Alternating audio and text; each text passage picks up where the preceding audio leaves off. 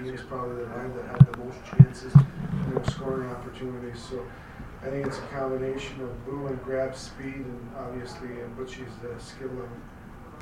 You mentioned Andre's save at the end of the first. What did you think of his game overall? Yeah, it was good. I mean, that save for me was huge. It permitted us to go in after the first period, 2-0, and when the score is 4-2 and they make that delay, and I think it's Domi coming in all alone there, made another big save for us. Timely saves are a big part of this game. Chris Kreider's starting to get going a little bit, also being physical towards the end of the game. How important have the last two games been for him, do you think, for his confidence? Yeah, I think there's no doubt that this is putting him on the right track. Two goals in the last games here.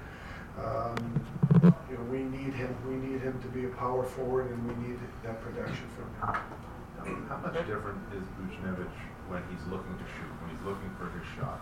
Does he look like he was doing tonight? Yeah, like for me, I mean, I didn't see him last year at camp. He was hurt. I saw him this year. So I haven't seen a lot of him. You got to give credit to the people that recommended. Chris Drury recommended it, that he's saying that he was their best player there, the guy that could skate. Oh, you meant Yeah, Buchnevich.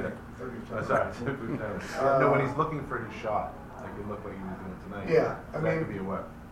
And he's got a real good shot and a good release. That's what we want from him.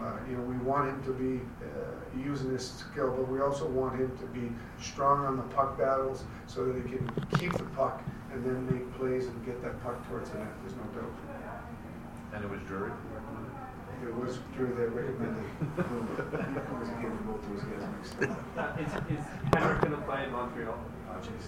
I never tell you who my goalie's going to be until I tell my goalie. Thanks, guys. See you tomorrow.